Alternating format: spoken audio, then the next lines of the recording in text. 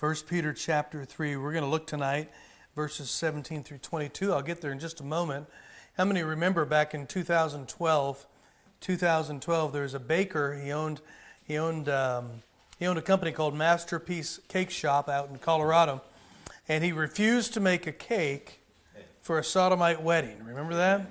And of course they sued him, and he spent next several years in court battling that lawsuit. It made its way all the way to the Supreme Court, where in 2018 the Supreme Court came back and said that the Colorado Civil Rights Commission acted with anti-religious bias, don't you say? Anti-religious bias.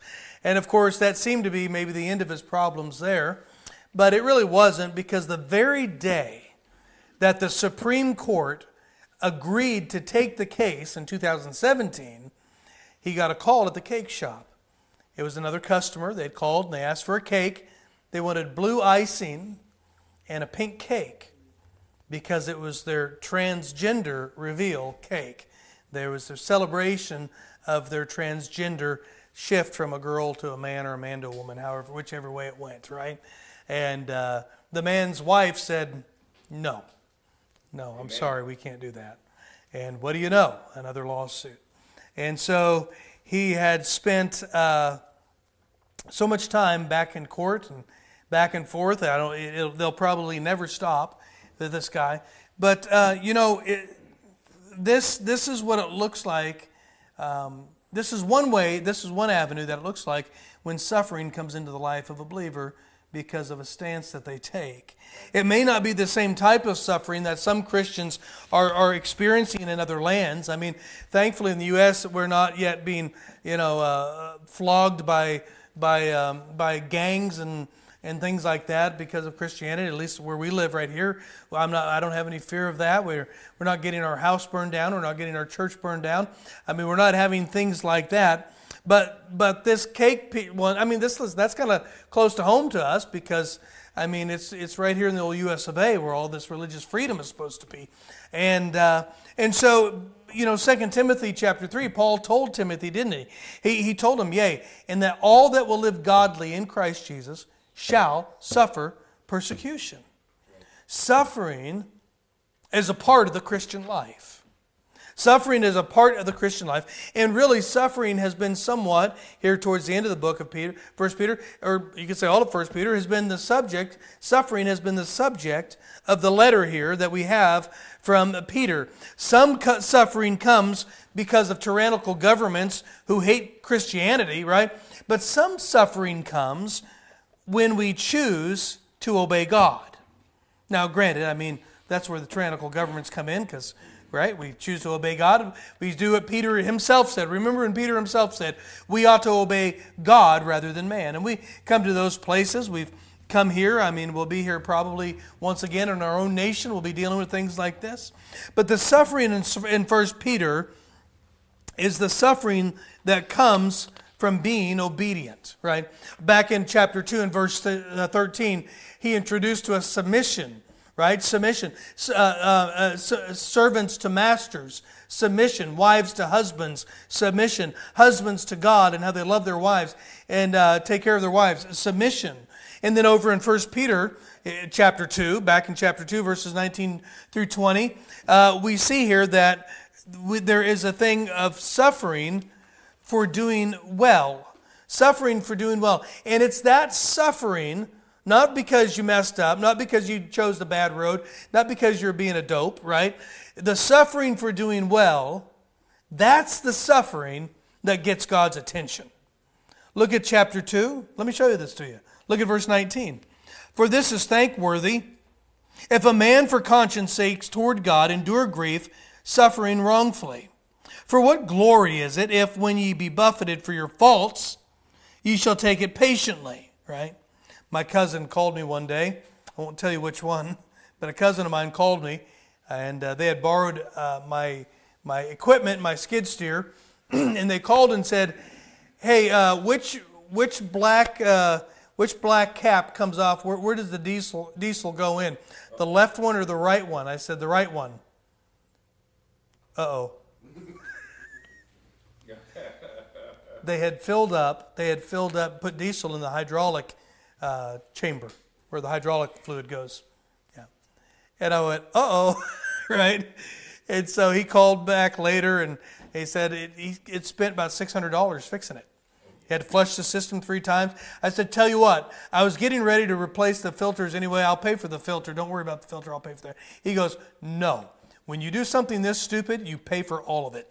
I said, okay, right? Hey, see what it says here? For what glory is it if when you be buffeted for your faults, you take it patiently? Well, you ought to, right? But if when you do well and suffer for it, you take it patiently, this is acceptable with God. God takes note of that suffering, right? This is what we're talking about tonight, the suffering that God takes notice of. And we were called to do this. This is what we are called to do as Christians. Look at verse 21. For even hereunto were ye called, because Christ also suffered for us, leaving us an example that ye should follow in his steps. We have been called to respond to God in obedience, even if it brings suffering. Why? Well, because suffering has a greater purpose. Suffering has a greater purpose. Suffering does have an eternal reward and an eternal outcome. We'll see that a little bit later. But suffering also has a greater purpose in rejoicing. We rejoice. Listen to Colossians 1:23. If ye continue in the faith grounded and settled, and be not moved away from the hope of the gospel which ye have heard, and which it was preached to every creature which is under heaven, whereof I, Paul, am a minister, who now rejoice in my sufferings for you. Paul says, I rejoice in my sufferings. Who was he suffering for himself? No, he said, I was suffering for you. And fill up that which is behind of the affliction of Christ in my flesh, for his body's sake, which is the church. So in our text, there is tonight, we're going to be over here in chapter 3 and finishing up chapter 3. But in the text tonight, we're talking about suffering. We're talking about rejoicing in suffering. We're talking about suffering that has a purpose. We're talking about suffering in the believer's life that has an eternal reward, an eternal destiny or goal in it. In the text here tonight, though, there is this nugget, right? There's this little bit of a hidden gem that reveals why it is that we can rejoice in suffering. Why it is. It's really neat. But if you'll notice our text, look at 1 Peter. Now look at chapter 3. Now look at verse 17. For it is better, if the will of God be so, that you suffer for well-doing than for evil-doing. I want you to take note of something. You can underline it. If the will of God be so. Now, as children of God, we don't look for suffering. We don't look for martyrdom, right? Remember what I've said? It's really hard to preach the gospel dead, right? God has chosen us to go out in the highways and hedges, compel them to come in. He said, go out in all the world, preach the gospel. We're supposed to be preaching the gospel. It's hard to preach the gospel, right, when you're dead. I mean, we don't look for suffering. We don't look for martyrdom. If it be the Lord's will, I mean, we rejoice in it. But it's got to be God's will, okay? We don't go just looking for it. Some people do. And so, verse 18, for Christ also hath once suffered for sins, the just for the unjust, that he might bring us to God, being put to death in the flesh, but quickened by the Spirit. By which also he went and preached unto the spirits in prison, which sometimes were disobedient, when once the long suffering of God waited in the days of Noah, while the ark was a preparing, wherein few, that is, 8 souls were saved by water. The like figure. Now, we're not going to get into this tonight about the like figure of baptism. Can I ask you something? Is a photograph a real thing? Is it the people in the photograph? That's not real, is it? It's a like figure. If I showed you a picture on the front of my phone, it's my wife, right? As she's standing on the boardwalk in Atlantic City. I don't want to tell you why she went to Atlantic City, but she followed me there. That was the problem, right? I was doing some work around there, and I have a picture of her on my phone. There, she's standing on the boardwalk. Do you know it was the first time? Like, was that a few years ago? How many years ago was that? First time I realized that's where Monopoly got all the names for the roads on the game. I didn't know that. It's like, oh, these are all the names of the Monopoly roads here at Boardwalk and Park Place. And Brother Earl's going, oh my, really? I didn't grow up there, brother. So, but I have that picture of her. You know what that is? That's not her. That's a like figure. That's a like figure. Baptism isn't salvation. Salvation is spiritual. Baptism is physical. Physical pictures the spiritual, but baptism isn't spiritual. It doesn't save, right? This is the like figure. We're not going to get in. I said we're not going to. I just did. But anyway, we could spend a lot more time on that. The like figure whereunto even baptism doth also now save us, not the putting away of the filth of the flesh, doesn't wash sin away, but the answer of a good conscience towards God. That's baptism. It's a good conscience towards God. It's obedience, the first step of obedience. It adds you to the body, right? By the resurrection of Jesus Christ, verse 22, who is gone into heaven and is on the right hand of God, angels and authorities and powers being made subject unto Him. And so we see here in our text, I've already laid it out pretty simply, that Jesus suffered. Jesus suffered. We see this here in the text. How did He suffer? Well, three ways He suffered. Three ways. He suffered. He suffered emotionally. He knew what it was to be ridiculed. He knew what it was to be made a mockery of. Remember when he went and the damsel, the little girl had died, and they'd brought him in, and he said, she just sleeps, and it says they laughed him to scorn. Well, they weren't laughing when she walked out of there. Right? But he knew what it was to be ridiculed. He knew what it was to be mocked. He knew what it was for rejection, or the rejection of those that He loved, the rejection that He came. He said, I came to seek and to save that which was lost, and they rejected Him. He came for His own, the Bible says, and His own received Him not. And He looked out over Jerusalem. He said, I would have gathered you together as a hen gathers her chickens, but ye would not. He knew what it was to be rejected. He knew what it was to suffer emotionally. He knew what it was to suffer physically, right? He knew what it was to hunger and to thirst and to know exhaustion when He came to that well there. And He sat down because He had walked like 30 miles by that point. I think it was about 30. It was about a halfway point all the way to Galilee. I think Jerusalem to Galilee, if I remember right. I may be wrong, but about 60 miles. It was a long way. He stopped. He needed some water. He needed to rest. When Jesus put on human flesh, He put on a body, right, that experienced all of the human experiences that there was. So He knew what it was to hunger and to thirst and to be exhausted and to be ridiculed and to be mocked and to be rejected. But He also knew what it was to have a broken heart.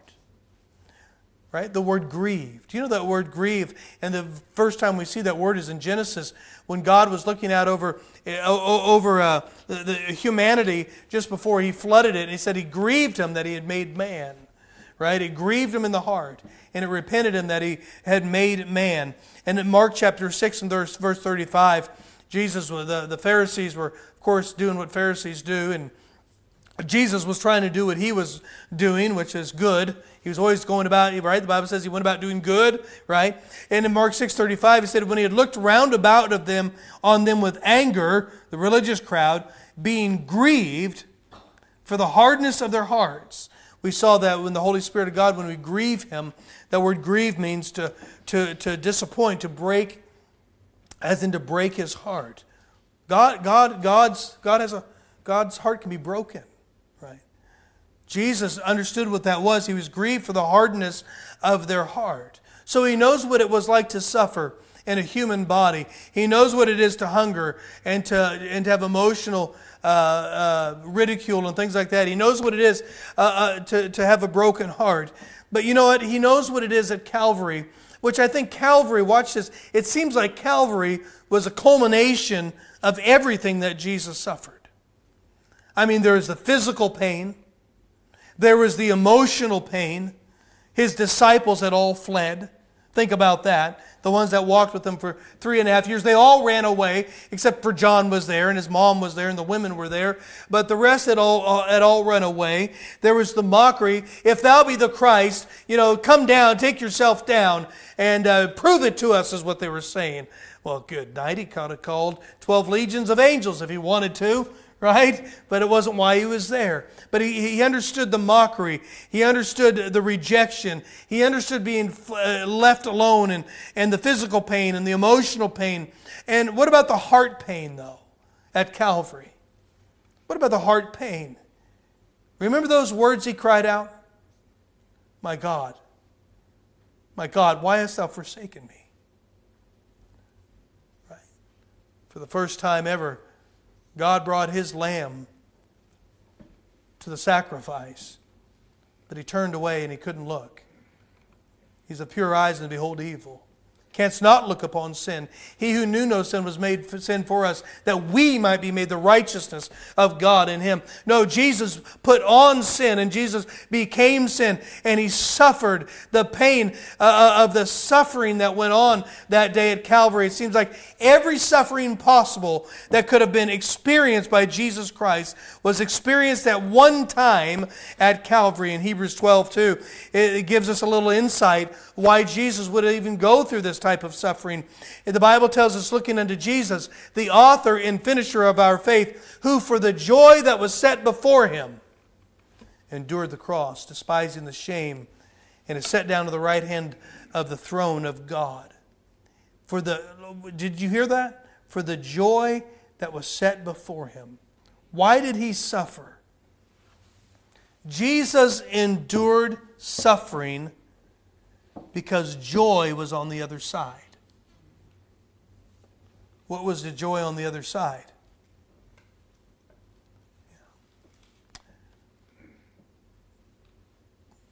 To show you what was on the other side, I'm going to show you what was on the other side.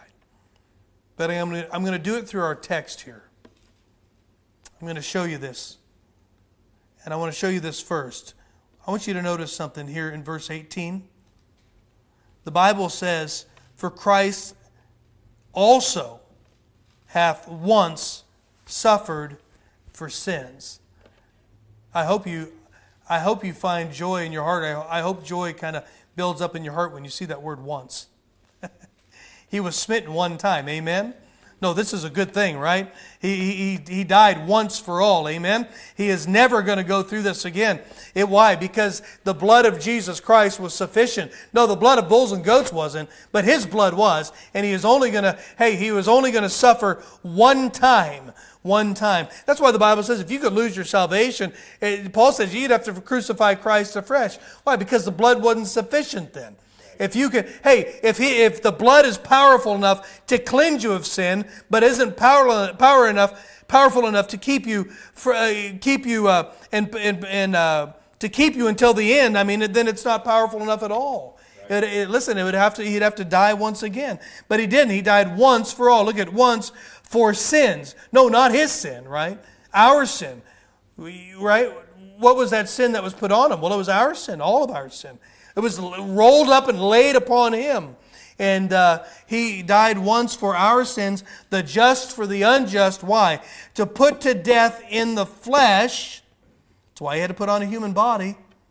Man sinned, right? Man did the crime. Man, you can do the time. Well, no, man couldn't do the time.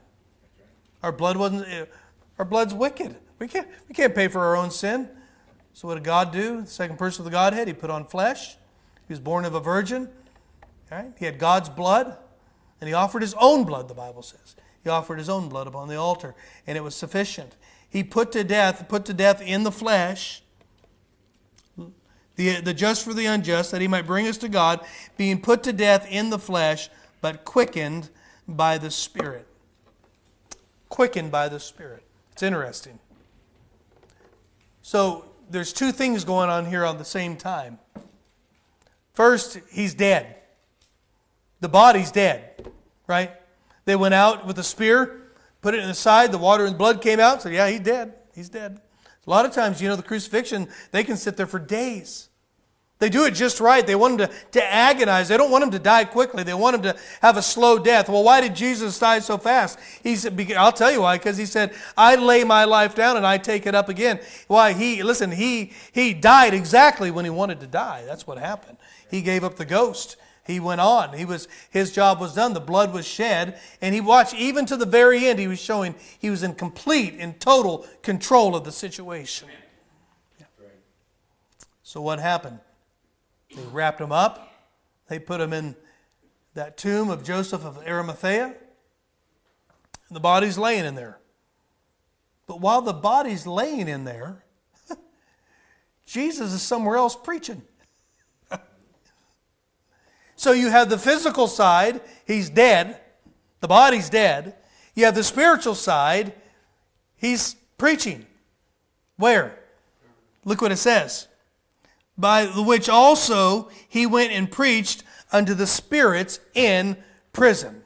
Now, Jim, I'm sorry, we're not going to get into this tonight.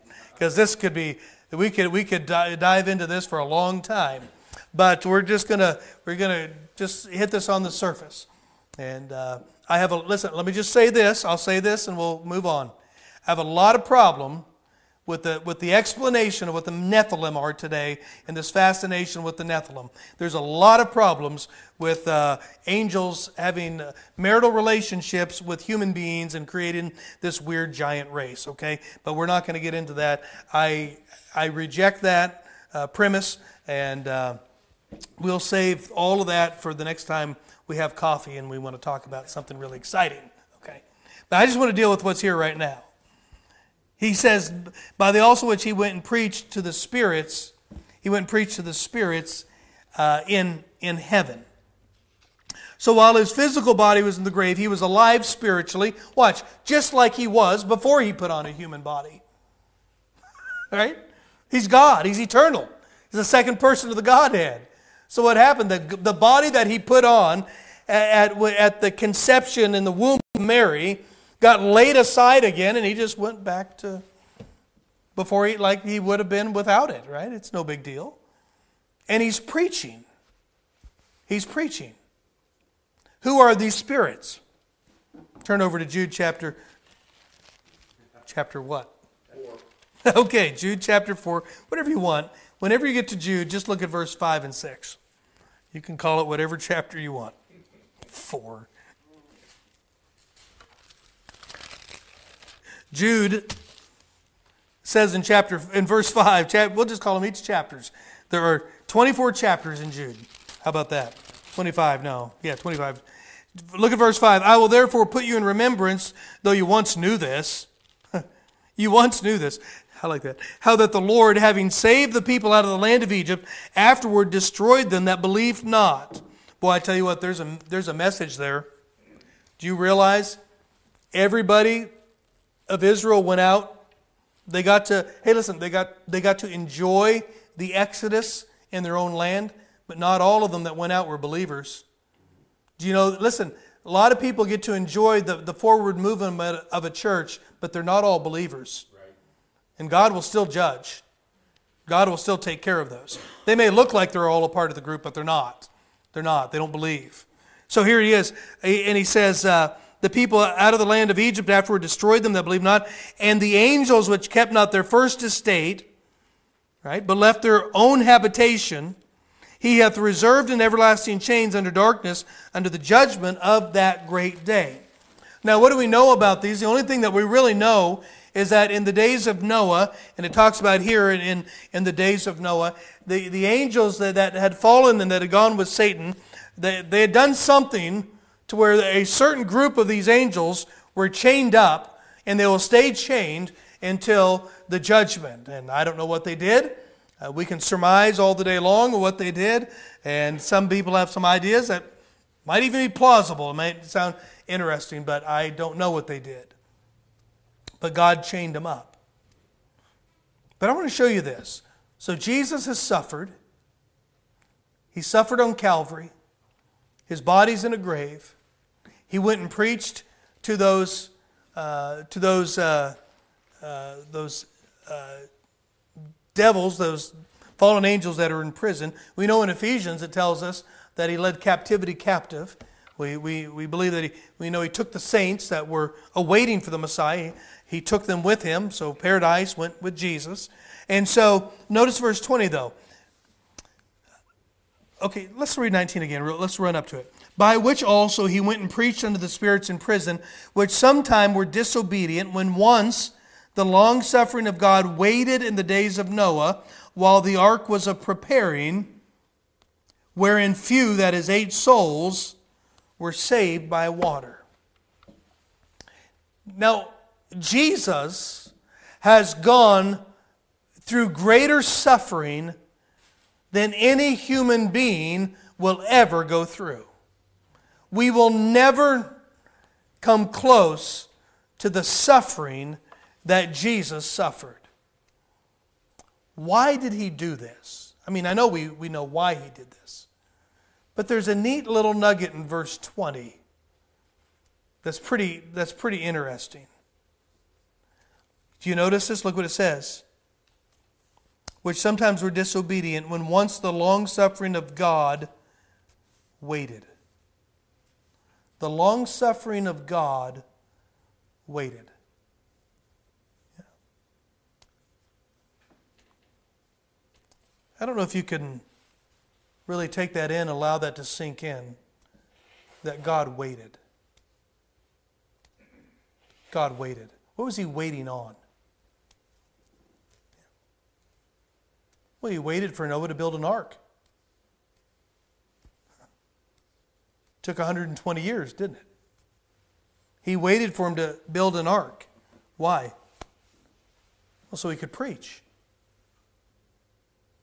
No, God had determined in Genesis 6, He had determined that He had repented Him, that He had made man. It grieved Him in His heart that He had made man. He had determined that He was the only way to fix this problem is to wipe all of man off the planet, right? But before He did that, He waited. He waited for Noah to build an ark. He waited for Noah to preach. 2 Peter's going to write later in his next letter he sends out here, he's going to call Noah that preacher of righteousness. God was waiting for Noah to preach. God was waiting for the ark to be completed. Not only did Noah preach with words, undoubtedly, people came along and, what are you doing, Noah? Well, let me tell you, judgment's coming. What do you mean, Judge? It's going to flood and it's going to rain. What's that? What's rain? I don't know, but God said so. Oh, you're a crackpot. Well, I might be, but I know what God said. Well, for 120 years, He preached. For 120 years, watch, He built an ark. Not only was the words of the preaching the message, but the ark itself was the message. Watch this. When they looked at this big boat, right, they looked at this monstrosity, which, it made no sense to them. It had no application to where they were living. Remember, mist still came up out of the ground. It doesn't rain. They didn't know what rain was. They didn't know what flooding was. They had absolutely no idea how to even wrap their mind around anything that was being warned of. The only thing they knew was this guy said he was from God, right? And this judgment's coming, and a flood is coming, and the only way that, we can escape the coming judgment is to get onto this boat that He made. So not only were the words preaching, but the boat itself was the message, right? It was. The world couldn't see the need, right, until it was too late. This has happened so often. But watch this. God waited 120 years for Noah to build an ark. He waited 120 years to preach. Why? Because He's not willing that any should perish, but that all should come to repentance. God waited because He has no pleasure in the death of the wicked. God waited because He loves the world. Watch this now. Jesus suffered because God waited. And God waited because He wanted to rescue men and women and boys and girls from the coming judgment. See, look at verse 18. Look what it says. For Christ also hath once suffered for sins, the just for the unjust, that He might bring us to God. God waited. He waited. Do you realize, what does the whole thing of waiting mean? What does it mean that He waited? It means that God went through means and measures and whatever need necessary so that He could rescue us. Which meant what? Jesus was going to suffer. Yeah. That He might bring us to God. God waited. God waited, which caused suffering. You know, Noah had to suffer too. He had to build a boat for 120 years. He had to suffer ridicule. He had to suffer mockery.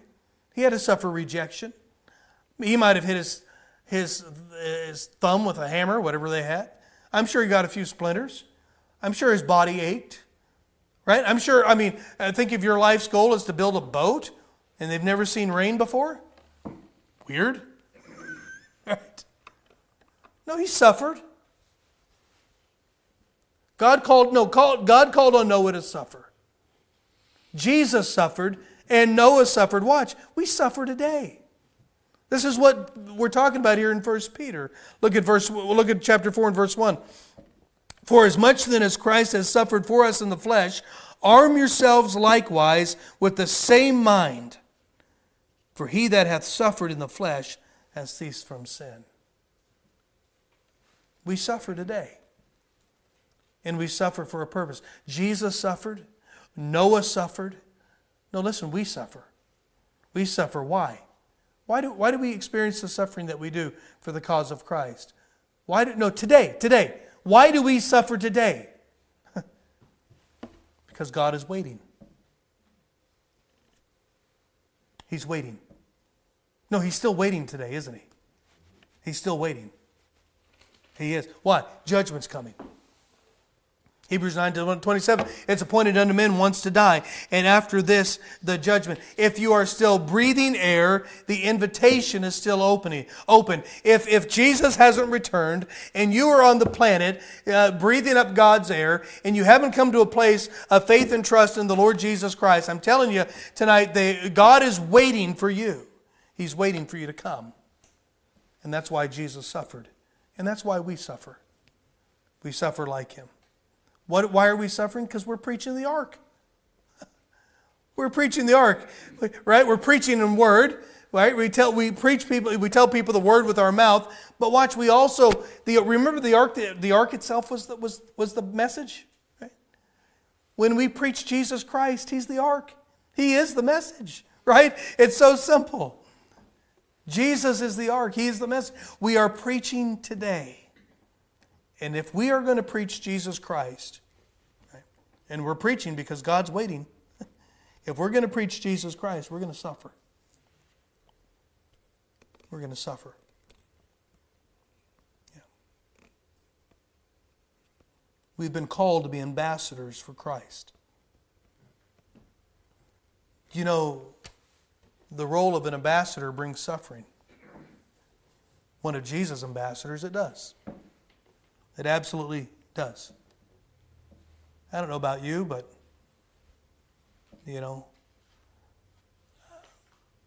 many of us have been around long enough that when you preach the gospel enough, people don't, some people walk away. Ones that you thought were your friends are not your friends. The ones that your heart aches for the most, they reject you the most. No, it's suffering, isn't it? But watch, this is the suffering that brings joy, though. Isn't that weird? Jesus said it, for the joy that was set before Him. Endured the cross. What's the joy that sets before us? Well, it's doing the will of our Father. Can I tell you there is no greater joy than watching somebody humble their heart before God and pray and ask the Lord Jesus Christ to forgive them and to save them? There is nothing greater. It's worth every bit of suffering to watch somebody come to Christ and to watch them get discipled and watch them grow and watch them change and watch the joy that you have become the same. Then they have the same joy in their life. Nothing greater than that. It's the reason why when we go out, we're ridiculed, we're mocked. Some parts of the world and some parts of the country, they get physically attacked. Sometimes it's just a broken heart, like Jesus. Not the same. But sometimes it's just a broken heart when people say no to Jesus. Sometimes it's a broken heart when family says no. Sometimes it's a broken heart. You ever seen those? It's like, no offense, but you'll see these people, they're 75, 80, 85 years old. It's like, friend, you don't have much time left on the planet. And they go, nah, I don't want it. Breaks your heart. And none of us may be alive tomorrow, right? But I mean, just in the natural course of life, at 80, 85 years old, you don't have a lot of time left. It's suffering. It's suffering. But that suffering brings joy when one comes to Christ. Right? It's worth it all, isn't it? It's worth it all. You know, the reminder for us tonight, Jesus said, follow me and I'll make you fishers of men. Why did he say that? Well, because God's waiting. He's waiting. You know, over in Revelation, we're talking about this tonight, my wife and I talking about this tonight, where God said that he gave that Jezebel space to repent. God's a merciful God. And he's waiting on people. You know what he's called us to do? To take up that same mantle of the Lord Jesus and preach Christ, even if it brings suffering. Yeah. That's where the joy in life's found. I know, it's a paradox. It doesn't make sense, right? But it really is. You know, you can only tell that to a child of God, and they go, oh yeah. Tell that to somebody who's not a child of God, they're like, huh? That's weird. Over in our back a chapter or 2, 1 Peter 2:21, for even hereunto were ye called, because Christ also suffered for us, leaving us an example that ye should follow in his steps. You know, something has happened in our world, in our nation, in the little world that we live in America. And I wouldn't want to change. Don't get me wrong, I don't want to live in Iran, okay? Some people are like, oh, it's terrible. I'm like, well, go say that in Iraq, see how it goes, right? But but really, there's a problem that has been created with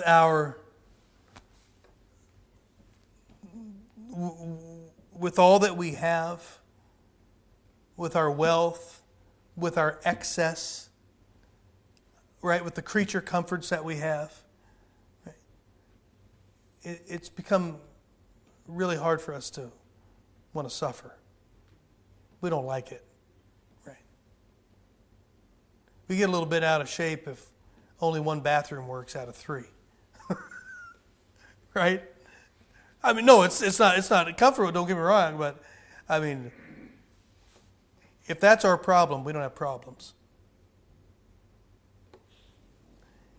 And what that has fostered and built in us is that we so quickly shy away from suffering. Well, I don't want to knock on a door because it just makes me feel awkward. I don't want to say anything to anybody because I just kind of, what if they say something mean, right? I mean, just go right down the list. But we're called to this. We are called to it. And Jesus even left us the example. He left us the example. And we're supposed to follow in his steps. Judgment's coming. No, God's waiting right now. He's waiting. And because he was waiting was why Jesus suffered. And because he is waiting, it's why we suffer. And while people are still reachable, the question that falls on us that we have to answer is, will we choose to suffer with Christ to reach them? Yeah.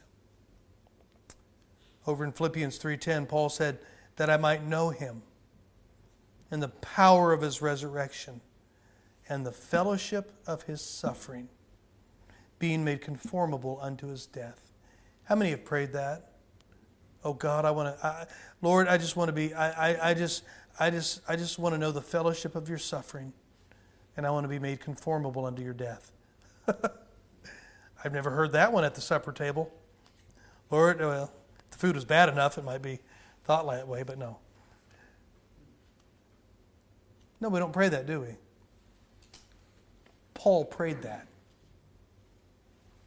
Paul prayed that. Maybe that's why we're so unhappy. Maybe that's why joy is so elusive. Maybe that's why we just can't be pleased half the time. Right? Maybe because we haven't trusted God. That the path, right, the path to the joy that's set before us is on the path of suffering. Following in the steps of the Lord Jesus. So let's do this year. It's still the beginning of the year, beginning of February. I don't know if you can say Happy New Year still. I don't know how long you have to, when you have to stop saying Happy New Year. I don't know. Maybe there's a written rule out there. But I still consider it the beginning of the year. Let's embrace suffering. No, we're not seeking martyrdom, right? We're saying, Lord, I will follow in your steps, and I'm not even going to consider. I'm not even going to worry about. Not even going to consider what the outcome of it is. I'm just going to do what you want me to do. Yeah. We need to embrace suffering. We need to keep preaching Christ. Why? Well, God's waiting. He is giving people space to repent. Just like He gave you space to repent, and He gave me space to repent. And we just need to keep preaching Christ. This is the joy of suffering.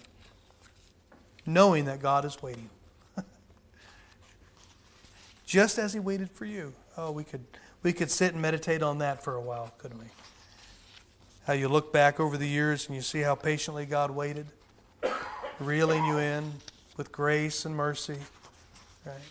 Think of all the times that you probably should have been dead. You look back at your life and think how often the reality of the fact that you deserved hell, every last bit of it, but He waited for you. Do you know somebody else suffered for you to reach you? Somebody else suffered while God was waiting on you. Yeah, we ought to do the same thing. Our Father, thank you tonight that you wait. I don't know if I can't even express how profound that really is. I can't even express in words. I don't have the words to express how beautiful that is and how powerful that is, that you wait on us. You're waiting. You waited for 120 years for a people that could have come into an ark, but they refused. And you're waiting today for a people to come into the ark, the Lord Jesus Christ. And Lord, because you're waiting, we're going to suffer to bring them the gospel. Lord, would you help us to get past all of these silly little things that keep us back? And help us to know that the real joy in life is found in preaching Christ and suffering, as our example did, the Lord Jesus. Would you help us not to be afraid of living the Christian life, but that we'd go forward? Would you just help us to do that? Would you change us this year? And we'll thank you in Jesus' name. Amen. Let's stand tonight. And the instruments can play. Invitation is open. What about you this morning? Tonight. It's tonight. What about you? Are you one that could raise your hand to God and say, you know what, Lord, I'm in. I don't know what it's going to look like. But you know what? I don't want to watch my life just drift away, accomplishing nothing. And I want to serve you, whether the suffering comes or not, whether the rejection comes, whether the emotional pain comes, whether the physical pain comes. As long as you're waiting, I want to be one to try to reach Him.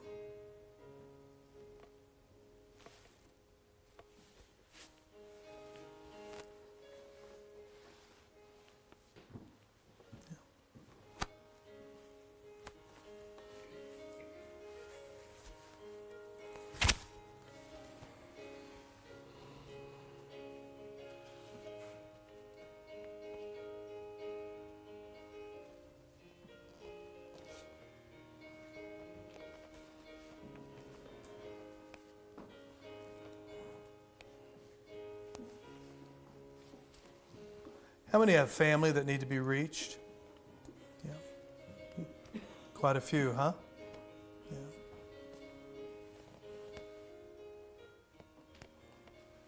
Have you drawn a line of what you'll endure to reach them? I'll do this, but I won't do this. I'll go this far, but I won't go that far. Have you drawn a line? May God help us not to do that. To embrace whatever comes as we persuade men. Yeah.